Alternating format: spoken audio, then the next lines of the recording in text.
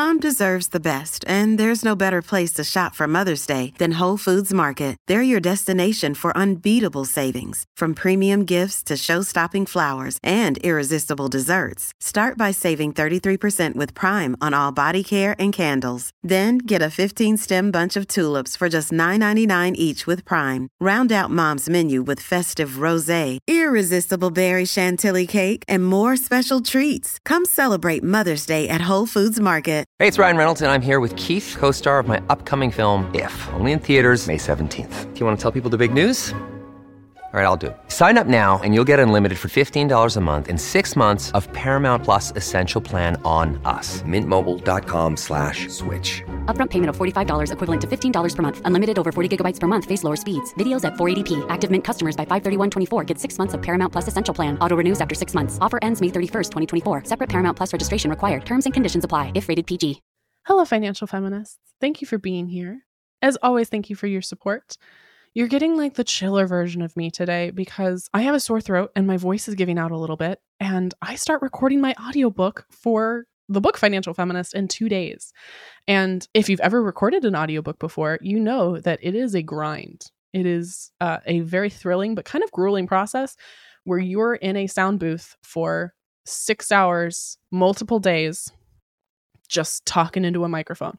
Now that sounds idyllic. However, I have done some voice work before, and let me tell you, after about hour 1, you're like, my voice is gone. It's gone. And then you realize you have 18 more hours. You have 18 more hours of recording to do. So we're keeping it chill today. Can I do like an ASMR intro? I actually was told, though, by my theater professors that whispering is worse for your voice. So maybe we're not going to do that. Support the book, buy the audiobook. We so appreciate it. Oh, there's so much work that's gone into it, but that's why we're keeping it chill. Today's episode is a fantastic one for anyone who's ever worked or plans to work in the corporate world or really any type of employment. We are joined by renowned behavioral economics professor Linda Babcock to talk about the ways women often hinder their own growth in the workplace, often without realizing the ways that they're stifling their own potential. As I mentioned, Linda Babcock is a behavioral economics professor at Carnegie Mellon. She's the author of Women Don't Ask and Ask for It, as well as being the founder and director of Progress, which is the program for research and outreach on gender equity in society. That's a hell of an acronym. In her new book, she strives to put an end to dead-end, non-promotable tasks becoming women's work. We talk more about this in the episode, but think about like note-taking in a meeting or planning birthday celebrations. You know, the things that often get tasked to women identifying people that don't actually help you in your career. Her work generally focuses on what the barriers are to women's advancement in the workplace. And she has a new book called The No Club, putting a stop to women's dead-end work. It's a must-listen episode for women and anyone who employs women, especially if you're in a traditional workplace, and especially if you find yourself often nudged into these non-promotable tasks that we get more into in the episode. But spoiler alert, designated note taker is definitely one of those tasks. Let's go ahead and get into it.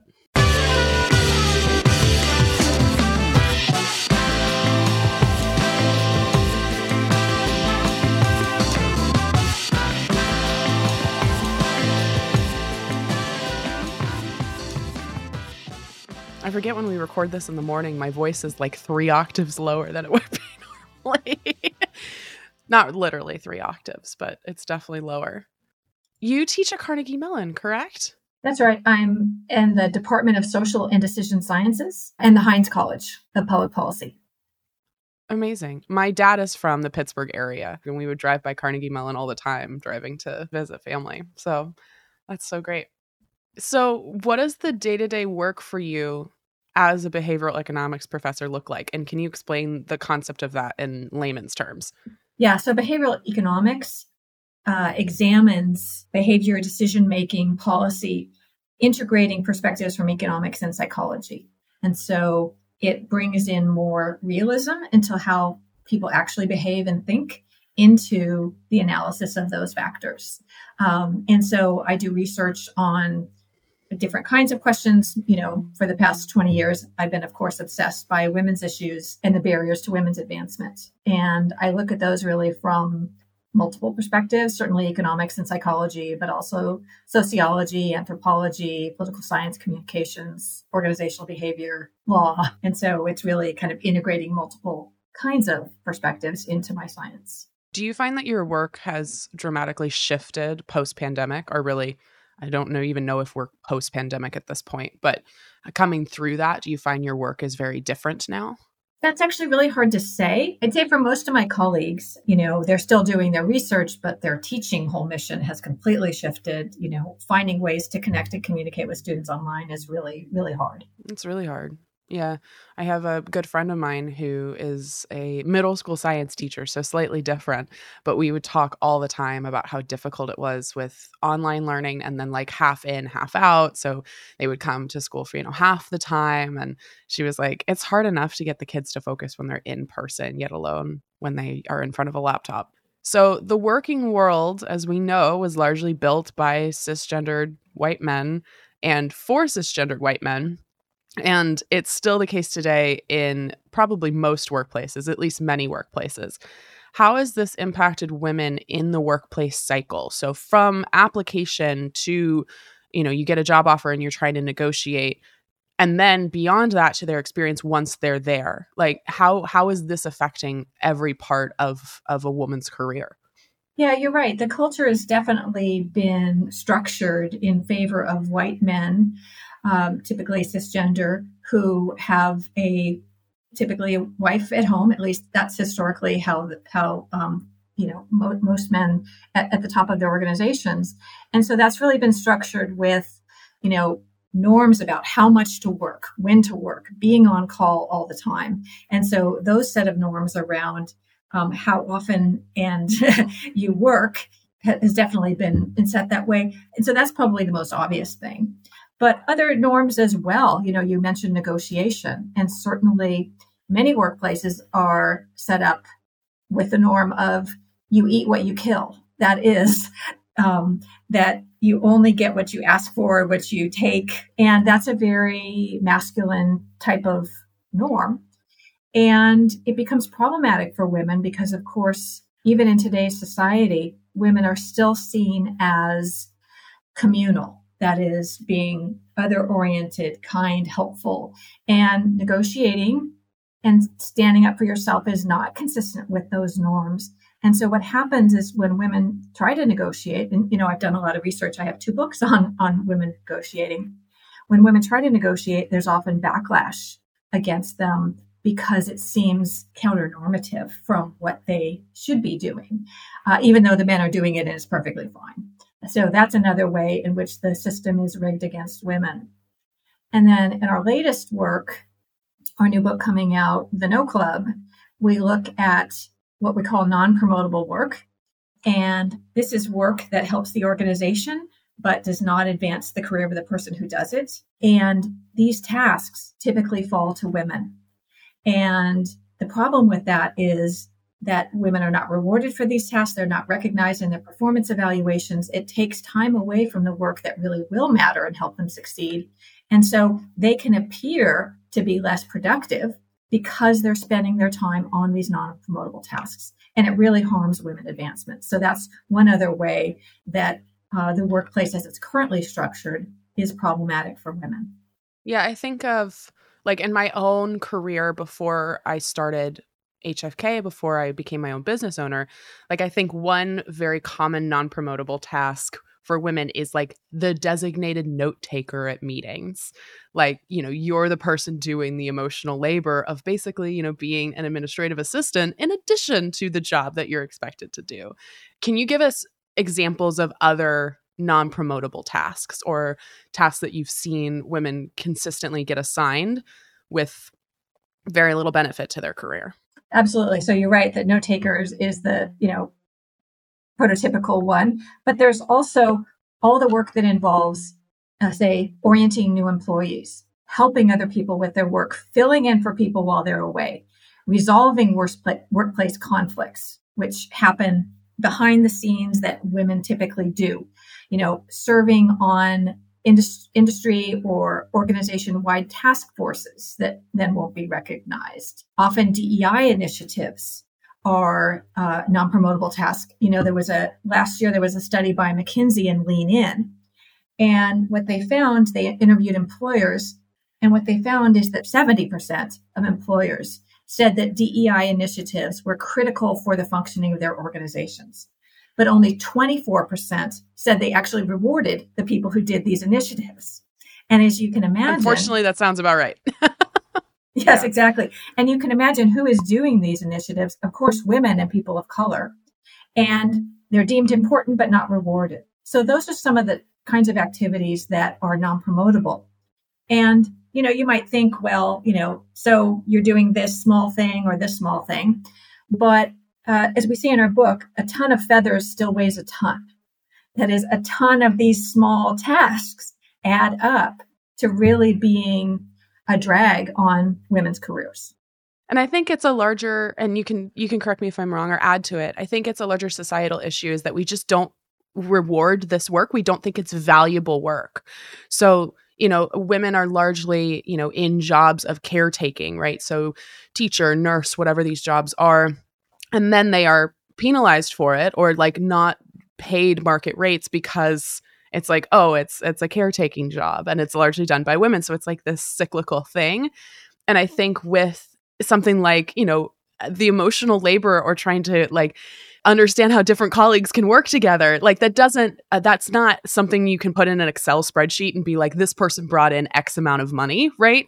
But really the organization falls apart unless you have somebody who's doing that kind of work. So is that part of it too? Is that we're not seeing the actual like monetary value of the work and therefore we don't think it's promotable?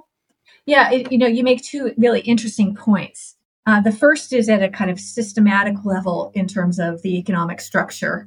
And that is that certain kinds of work, because women do it, is undervalued in terms of occupations. So, for example, teaching. You said what I was trying to say very eloquently. Thank you. Yeah.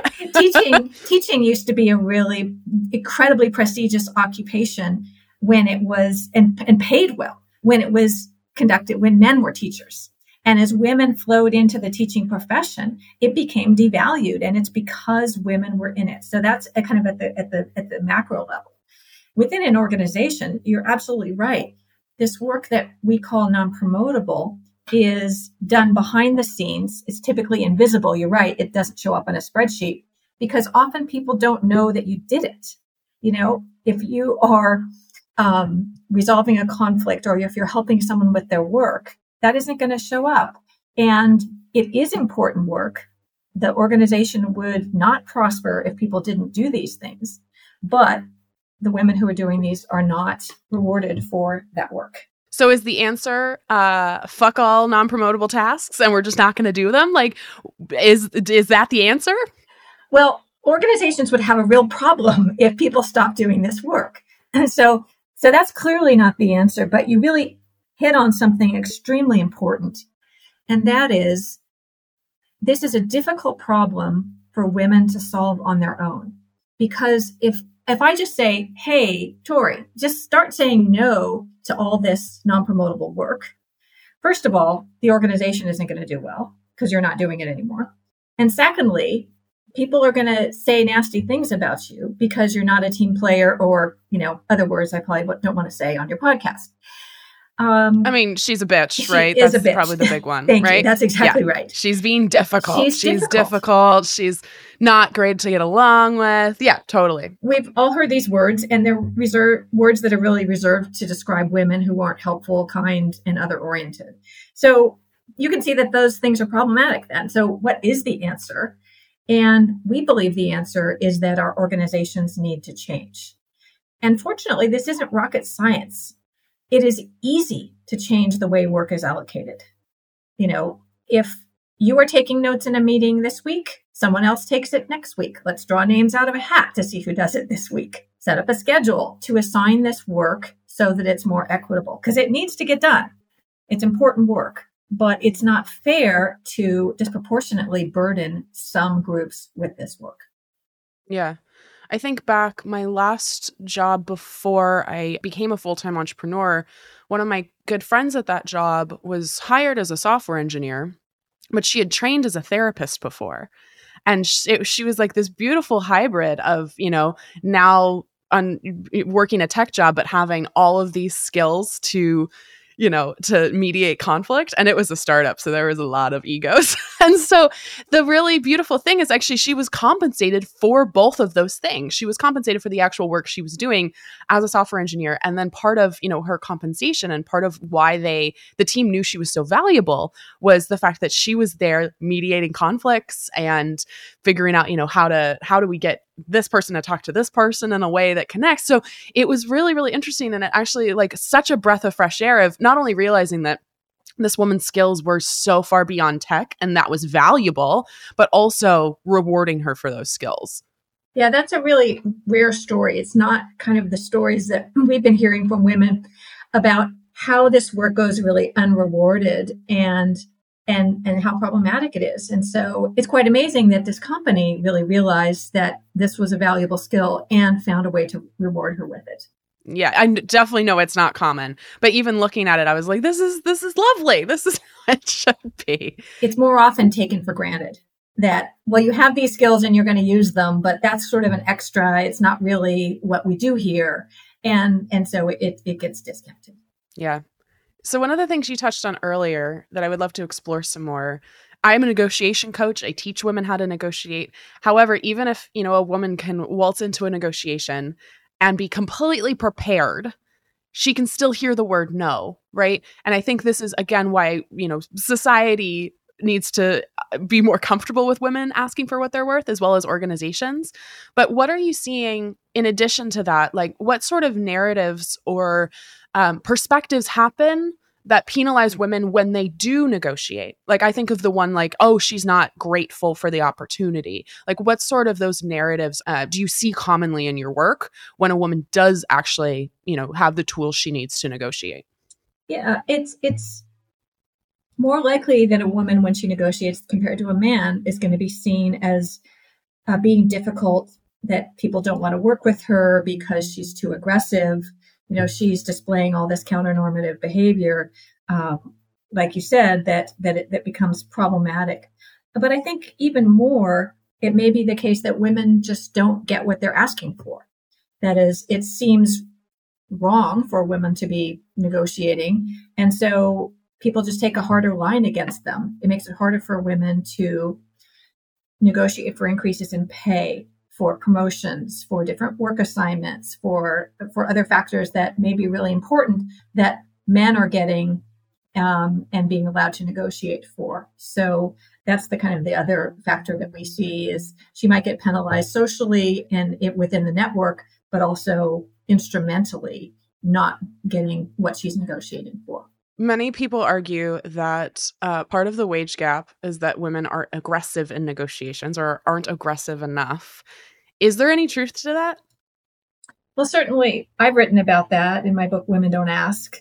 And I think it is responsible for some of the wage gap. I think that is starting to change. I think there's more attention in the media about the importance of negotiating. Just in the last couple of days, I've done multiple interviews with media outlets about negotiating, and now is a good time to negotiate. So I think there's a lot of attention to that. I think the biggest factor that we're seeing right now in terms of barriers to women's advancement is this one that's been hiding in plain sight, and that is how men and women are spending their time at work. And this issue about how women are getting tasked with these assignments that aren't going to help them succeed. We can fix negotiation processes, we can fix hiring, we can fix evaluation. But if ultimately the things that matters most is what you're doing day to day on your job and what output you're producing, men and women aren't in the same race because women are carrying around this heavy load of non-promotable work that's holding them back. And so we could design a lot of procedures around evaluation, but if the fundamental truth on the ground doesn't change about this issue of how people are spending their time, we're not going to solve the problems of inequity in the workplace, no matter how hard we try. So it sounds like we almost have three different issues that all are compiling together.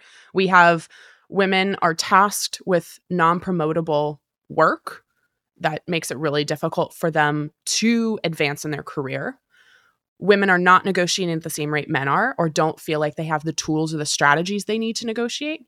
And then third, if they do negotiate, sometimes they are punished or deemed, again, ungrateful or difficult.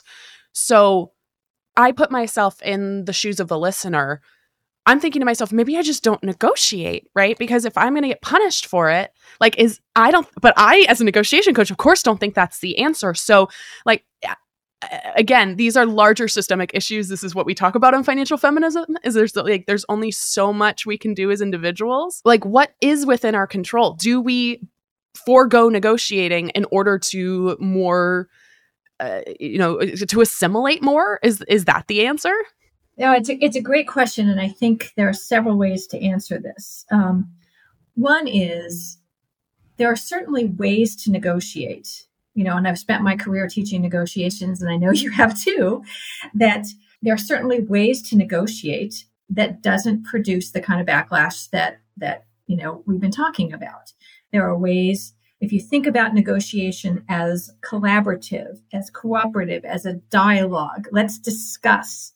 And you frame the negotiation and use all the words that are associated with doing those activities, it's going to go a lot better. For several reasons. Linda, I'm smiling and shaking my head because I've literally said on countless interviews, negotiations are collaborations, not conflicts. Exactly. Because I think we're told, right, it's like a fight to the death. And it's like, no, you're not on opposing teams. You're on the same team as your boss or your potential boss trying to find a solution to a problem. That's exactly right. And what the research says is not only is that collaborative, cooperative approach more effective at getting what you want, it isn't going to produce this backlash that we've talked about. And so to really see that as a dialogue, problem solving, how you and the employer can reach a solution that works for you both. So I'd say that's on the negotiation side. There is some reason to be hopeful and not such doom and gloom that maybe I presented it as. I think on the other side, on the non-promotable side, like I said, it is up to our organizations to change the way they allocate work, but that doesn't mean that individual people are powerless. In fact, we talk a lot in our book about what women can do on their own, not only to change their own schedules, but to spark change within their organization. And so if I want to think about my own schedule, one of the things that I need to do first is to really take stock of what I'm doing during the day. When we were writing the book, we all did this. We looked at our schedules. We tried to, catalog what we were doing. And I think it surprises people once they look at all the things they're doing. And they if you categorize them into promotable and non-promotable, I think you'll be surprised how many things are showing up in that non-promotable category. And so to try to do some things to shift the balance more towards the promotable work. We hear a lot about work-life balance, but we call it actually work-work balance. That is, the mix between promotable and non-promotable work is your work-work balance. And you've got to get that right. And so there are things that you can do to work with your supervisor to adjust that work. And so again, approaching it in a really collaborative way, I want to contribute the most I can to this organization. I'd like to work on the things that matter most. How can I start to shift my time so that I'm doing the work that's going to be most important as you see me doing it? And so that's a conversation that you can start to have. That's a beautiful way of phrasing it. Yeah. Thanks. At the organizational level, in terms of sparking change, you can get together with like-minded colleagues, whether they be other women, whether they be potentially men working as allies, to start to change some of the rules about how work is allocated. So when someone asks for a volunteer, for example, to do the dreaded non-promotable task that everyone is ducking and not wanting to do, everybody should chime in. Hey, let's draw names out of a hat, right? Because then it's less likely that task is going to end up with a woman. Or, let's share the work between several people so that it doesn't fall on just one person. Or if it's a task that comes up repeatedly, set up a schedule. And so you can suggest these changes, and they're incremental changes, but they can over time make a huge difference into the loads for women. Another day is here, and you're ready for it. What to wear? Check. Breakfast, lunch, and dinner? Check. Planning for what's next and how to save for it? That's where Bank of America can help. For your financial to-dos, Bank of America has experts ready to help get you closer to your goals. Get started at one of our local financial centers or 24/7 in our mobile banking app. Find a location near you at bankofamerica.com/talktous. What would you like the power to do? Mobile banking requires downloading the app and is only available for select devices. Message and data rates may apply. Bank of America N.A., member FDIC. Do you find that men and women have different motivations when it comes to negotiating? Can you clarify what you mean by that? Yeah. For me, in my work, I've seen a lot of women feel like they have to negotiate more to like take care of themselves, of like, I am negotiating for more money because I need to pay my bills. I think men are more like, one, it's more socially acceptable to negotiate and that's their default. And it's more of a game. It's like, let's see what happens and like potentially how far I can push it. And for women, it feels like life or death. Like it's like, and so I didn't know if in your research you've seen any difference in like the reason why men versus women actually negotiate. Well, we have some work on how people feel about negotiating, and certainly men and women construe negotiation situations differently. That is, we report this really interesting work from Michelle Gelfand, who found that women see negotiation like going to the dentist, which isn't that fun, and men see it like winning a ball game. So if you just think about those metaphors, those are really different views of what negotiation is like. And so you can imagine, I don't know about you, but I always avoid going to the dentist. I don't like it.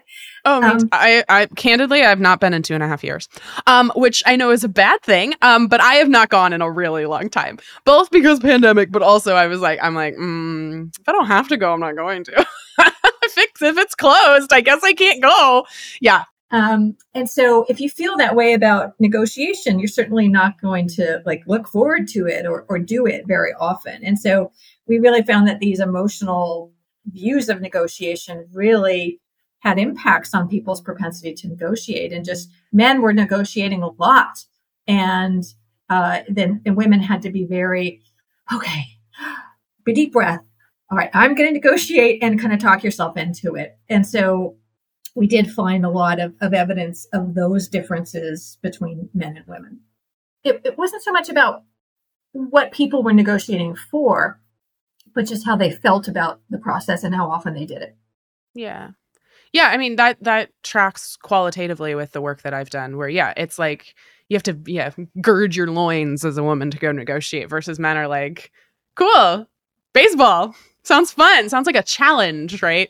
Like, I think that tracks with what I've heard. What sort of behaviors disadvantage people in negotiations? What sort of behaviors, words, phrases, attitudes end up preventing a negotiation from moving forward in a healthy way? Well, certainly threatening behavior. No one likes to be threatened. And so it just creates a roadblock and resistance on the other side. So, if you were to say something like, if you don't match my offer, I'm going to leave, your employer might say, I'll help you pack, right? So anything that is super aggressive is certainly not going to produce good outcomes for you. Like we talked about earlier, using a competitive approach is not as successful. Not being prepared. I know people that spend hours and hours and hours pouring through data when they go to buy a car, right? You're checking all these websites and discounts and what else do people... Like Kelley Blue Book. Exactly. Yeah. And then might walk into a negotiation over their salary and wing it. And that seems insane to me. And is.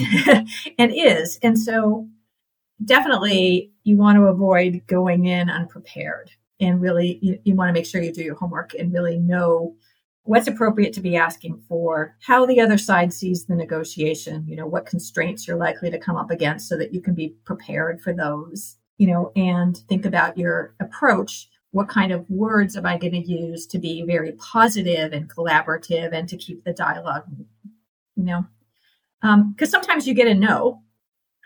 And a no shouldn't be the end of the conversation. The no can be, can you help me understand why that's not possible? Or what would I need to do to turn that into a yes? Or how far do you think you could come, even if you can't do what I asked for? What else, how far could you come in helping to meet me halfway? Those are all very positive behaviors that we want to see in negotiations, which you all know, which you know very well. Yeah, but a part of the script that I teach in my course called Navigating the Negotiation is I want to get to a number we can collaboratively agree on. Like that's one of the phrases I think that we've seen work really, really well. And it's also, I think it unfortunately, like we play the game a little bit. Like it's like for women, okay, if you expect us to be grateful and expect us to be excited for our opportunities, then we're going to do that, but we're also going to ask for what we're worth, right? So it's like the kind of playing both sides of using the societal expectation as our way to actually, hopefully get paid or compensated fairly. Exactly. And you can think about the two streams of things that we've been talking about today, negotiation and non-promotable work. You can think about joining those. That is, a justification for a higher salary might be, what are ways we can adjust how I'm spending my time so that I can contribute the most that I can to this organization? I'm being as productive as I can. And so they really are compatible with this collaborative approach. Yeah. Yeah. And I think even trying to find the monetary value of some of your tasks that were deemed like non-promotable. So again, at this previous job that I was at, like it was a startup, they were very focused on company culture. And so I instituted a gratitude practice every week at work. And then I went into my negotiation and I had all of my marketing, because I was a social media marketer. I had all my data as to why, I was doing my job and doing it well. But I also had, hey, I know contributing to the culture right now and establishing that is really important. So, I did this thing and this thing and this thing. And that actually got me more money. So I think if you can put the monetary value on it, I think that can be helpful too. That's amazing. And that's one of the other routes to leveling the playing field for women. I talked about reassigning the work, but the other way is obviously, as you suggest, Tori, is finding a way to value it. And so, right, getting compensated for it. Exactly. Right. So organizations can change reward structures. Maybe this work that was before non-promotable, we can change to actually being a metric in performance evaluations. And that way, people will want to do the work and it will stop burdening women with work that's unrewarded. So that's the other kind of big way that organizations can really succeed here. How do you feel about pay transparency in general? But specifically at like an individual versus institutional level, do you think it's helping? Well, I think they're kind of mixed. I have mixed feelings. Maybe that's the best way to put it. On the one hand, of course, pay transparency can help to eliminate systemic discrimination because things are out in the open. Companies cannot hide. You can see what the wages are, and anyone can do an analysis to see if there are wage gaps that shouldn't be there. And so it can really push organizations to get their act together before the wages become transparent in order. And obviously that's the right thing to do, but this may be what prompts them to take those steps. But, for individuals, pay transparency can be good because it lets you know if you are being valued at what you think you're worth or what comparable colleagues are being paid. So it can alert you to inequities that, you're involved with. And that can prompt you to either negotiate or to try to find another job that might, pay you more equitably. So I think those are all definite positives. I think on the downside, pay transparency can make people unhappy. So there's this really interesting study by economist David Card and his colleagues. And they find in an organization that for people who were paid below the median pay in their group are much unhappier when pay is transparent than when it's opaque. And you can imagine why that is. If you're paid less than others, it's not a very good thing to hear. And it can make you feel devalued, dissatisfied with your job. So I think I challenge though, are you upset with pay transparency? Or are you upset with being undercompensated? Right? Like definitely it's latter. Yeah. Yeah. So I'm like, a con of like, oh, pay transparency makes me feel bad. It's like, no, I think not getting compensated fairly makes you feel bad. You just know now. Well, someone has to be below the median. I mean, that's what a median is. Half the people have to be below it and half the people above it. It might be that you're underpaid, but it might be that you're not as productive, right? I mean, there are two sides potentially. So someone is always going to be below average if other people are above average. I mean, that's just basic math. But you're right. It is the fact that you are below the median is what makes you dissatisfied. And so I think organizations worry about that. If I of a sudden am an organization, even if I think I am paying people fairly, I'm going to have dispersion in wages. And if that makes half of my employees unhappy, that's a challenge. It doesn't mean that's a reason to not do it. But I would say that that's the other interesting research that's gone on pay transparency. So, in general, I'm an advocate for pay transparency because I really think it helps to reduce discrimination and inequity. And that's what the laws are trying to do. Yeah. I feel like it's the potential that nuance gets lost because, if I'm working one job and I don't know, make $50,000 a year, and I see somebody else working another job and making $80,000 a year, I'm angry because I make $30,000 less. But maybe that person is the vice president or has, different responsibilities or has, a more direct line of like salespeople, for instance. Like I think about The Office, like I think about the TV show The Office, and Pam was probably making less than Jim was because Jim directly brought in money for the company, right? And also, I think went to college, Pam didn't. And so you think about those sorts of things. I think it's easy to get upset when you just see a number.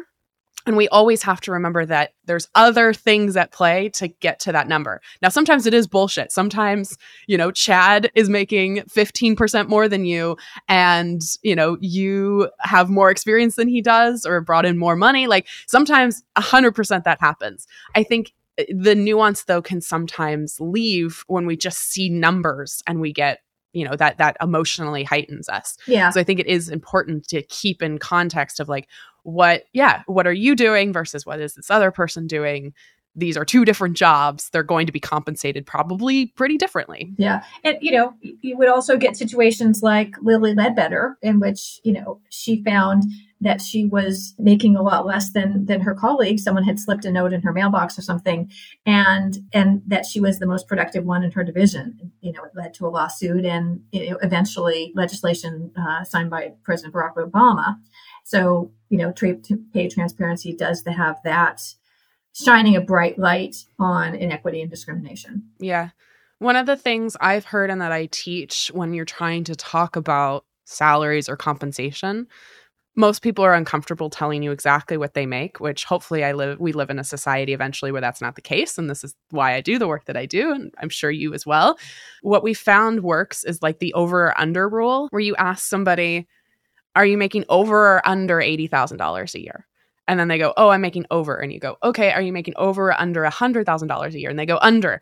And so you have some good data there. It's not precise, but now okay, they're making anywhere from $80,000 to $100,000, and so sometimes it's even just that is enough information. If you're only making 60, and again, you should be making the same as this person, that's really helpful information to know.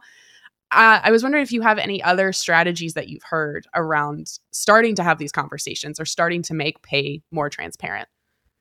Yeah, great. I love the over-under rule. That's nice. I'll add that to my repertoire if I can. I think that the other one that I think works very well, because as you say, it's really uncomfortable talking about salary. Many people just find that conversation maybe worse than going to the dentist. And that what you can do if you're trying to gather information about what you ought to be earning, you can do something like say, what do you think I should be earning? Because you're not asking people what they earn, but you're asking for all of the information that person has about salaries in order to nail down an appropriate figure for you. And that's something that people are typically feel very comfortable doing. and, ask around a lot of people. Yeah, we have that. We literally have that exact thing in our course where we say, okay, when you're doing research, like you're asking, previous mentors, you're asking people you met at networking events. Like if I'm a marketer, I'm asking other marketers, I'm asking, recruiter friends who hire marketers, right? Like that can be really helpful to start pulling from your network and figuring out, based on my skills and what you know about me and this role, and you can literally present the job description if you have it, like what should I be compensated at based on what you know? Yeah, that's super powerful. And as you say, to make sure that you're asking a diverse set of people.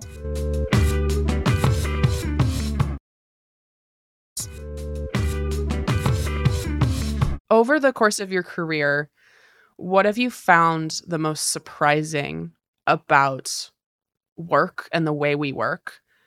And what is something that you've changed your mind on, or something that you have that's shifted your perspective?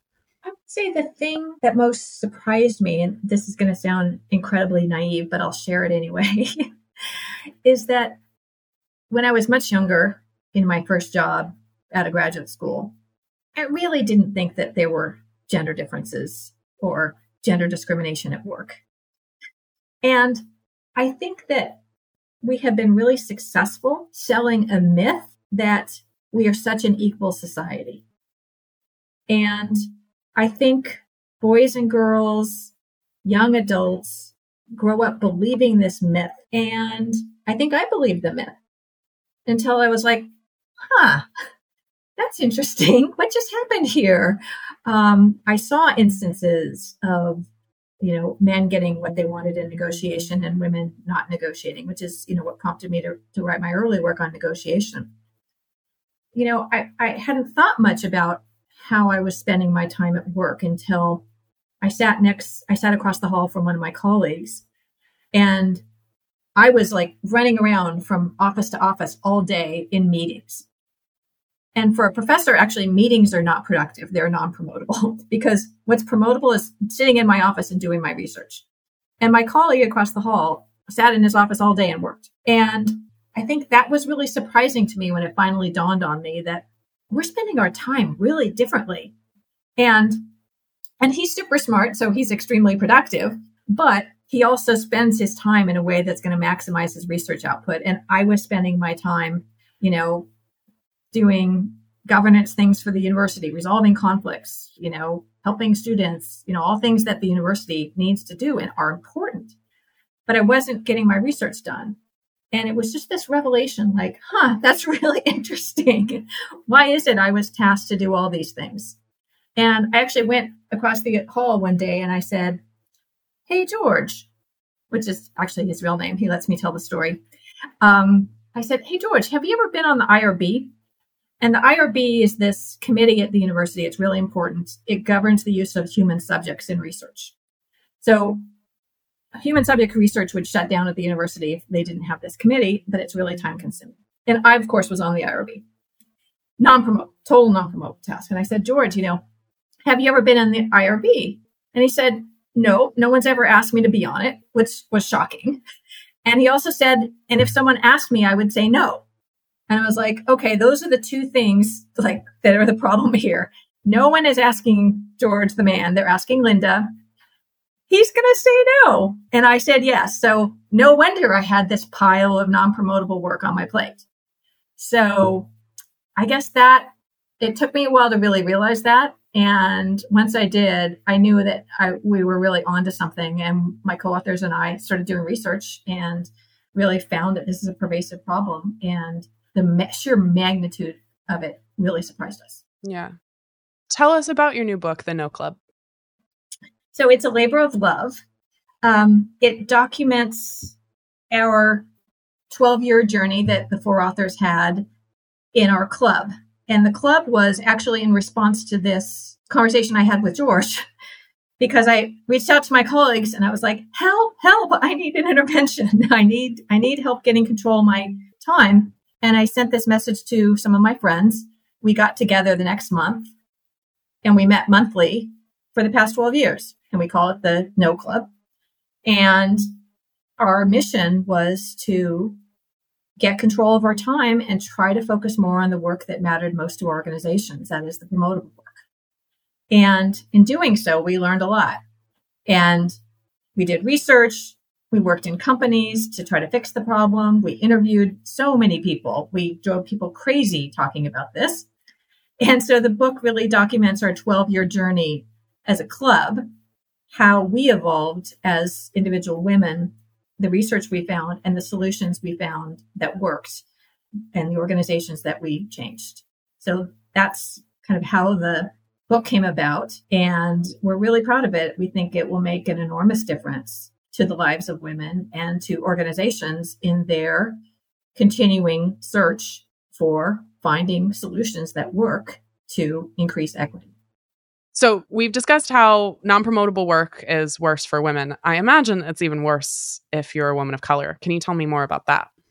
Yeah, no, you're exactly right. And many organizations engage in what sociologist Padillo calls cultural taxation. And that is, you think about a governance committee at your organization. And these kind of governance committees could be DEI committees, they could be hiring committees, they could be safety committees, all of those things. These are typically non-promotable. And organizations often want to see representation of different kinds of people. They want diversity in these committee assignments. And so what do? They overtax women and people of color, because if you have, say, an organization with 30% women and you want it to be half women, if you want your committee to be half women, of course, they're going to be overstaffing these committees. Even worse for women of color, they're going to be even a smaller percentage. And if I want representation from women of color, men of color, that they're going to be doing double duty on all of these committees. And of course, they're not going to get credit for it. They're non-promotable. And so I'm really taxing these groups for their own underrepresentation, which is completely unfair. And we have to stop doing it because it is dragging down people's careers, which is the last thing I know that these organizations want to be doing. So they're really working at cross purposes with their DEI initiatives. And so what we suggest is, if there are committees that need a diversity of viewpoints, okay, then get diversity on those committees. But take other non-promotable tasks off the plates of those people who you're taxing, right? They don't need to compensate them for being part of the committee. Exactly. Yeah. But they don't need to also take notes in the meeting. They don't need to organize the social event or fundraiser, to make sure that you're not overloading some groups with this work. It's not only, extremely unfair, but it is not going to help in terms of seeing success in your DEI initiatives if you are loading people down with this work. Yeah. Well, it also feels like we want people of color to be visible in these committees. And then in doing so, we have actually potentially hurt or punished their careers because they have even more labor that they have to do that's uncompensated. That's exactly right. And they're really stuck in this double bind where they're asked more to do this service and they're expected to say yes. And so they really have to say yes. And so we're putting people in this very difficult position, and we have to stop doing that. This is something that I should have asked earlier. I feel I just almost had the emotional reaction of feeling guilty for saying no, even within my body. Like you saying that, I was like, well, I can't say no though, because it's for the good of the team. No, Tori, you have internalized the expectations that other people have of you. It's not real guilt. And so this is being foisted upon you by our society. Which is why we have to stop asking women, because they get put in this no-win position. Totally. Linda, thank you so much for being on the show. In addition to your books, which we'll link in the show notes, where can people find you? They can find me at thenoclub.com and Twitter at thenoclub. Amazing. Thank you. Thanks for being here. That was great fun. Thank you for having me. Thank you again to Linda. It was such an incredible episode. I think this one definitely deserves a second or third listen. Maybe listen now, come back in a month, come back in a year. We've had some incredible women speaking to the working experience of other women in the United States especially, and we love hearing how these episodes might be impacting you. We would love to hear from you as a listener, so you can send us a voicemail linked in our show notes and let us know if you've successfully negotiated a raise or stood up for yourself at work or just found a better opportunity. We also talk more about that in the book Financial Feminist. We have a whole chapter on earning and negotiating, finding a job that compensates you fairly, making more money, negotiating your pay. As always, the book's available. Also, check out Linda's book, The No Club, wherever you get your books. We'll also have links in our show notes, which, yes, we have show notes full of resources for every single episode. Thank you again for joining us, Financial Feminists. We appreciate your support of the show, as always, and we'll catch you soon. Thank you for listening to Financial Feminist, a Her First 100K podcast. Financial Feminist is hosted by me, Tori Dunlap, produced by Kristen Fields, marketing and administration by Karina Patel, Olivia Koning, Sharice Wade, Alina Hilzer, Paulina Isaac, Sophia Cohen, Valerie Oresco, Jack Koning, and Anna Alexandra. Research by Ariel Johnson. Audio engineering by Austin Fields. Promotional graphics by Mary Stratton. Photography by Sarah Wolf. And theme music by Jonah Cohen Sound. A huge thanks to the entire Her First 100K team and community for supporting the show. For more information about Financial Feminist, Her First 100K, our guests, episode show notes, and our upcoming book, also titled Financial Feminist, visit herfirst100k.com.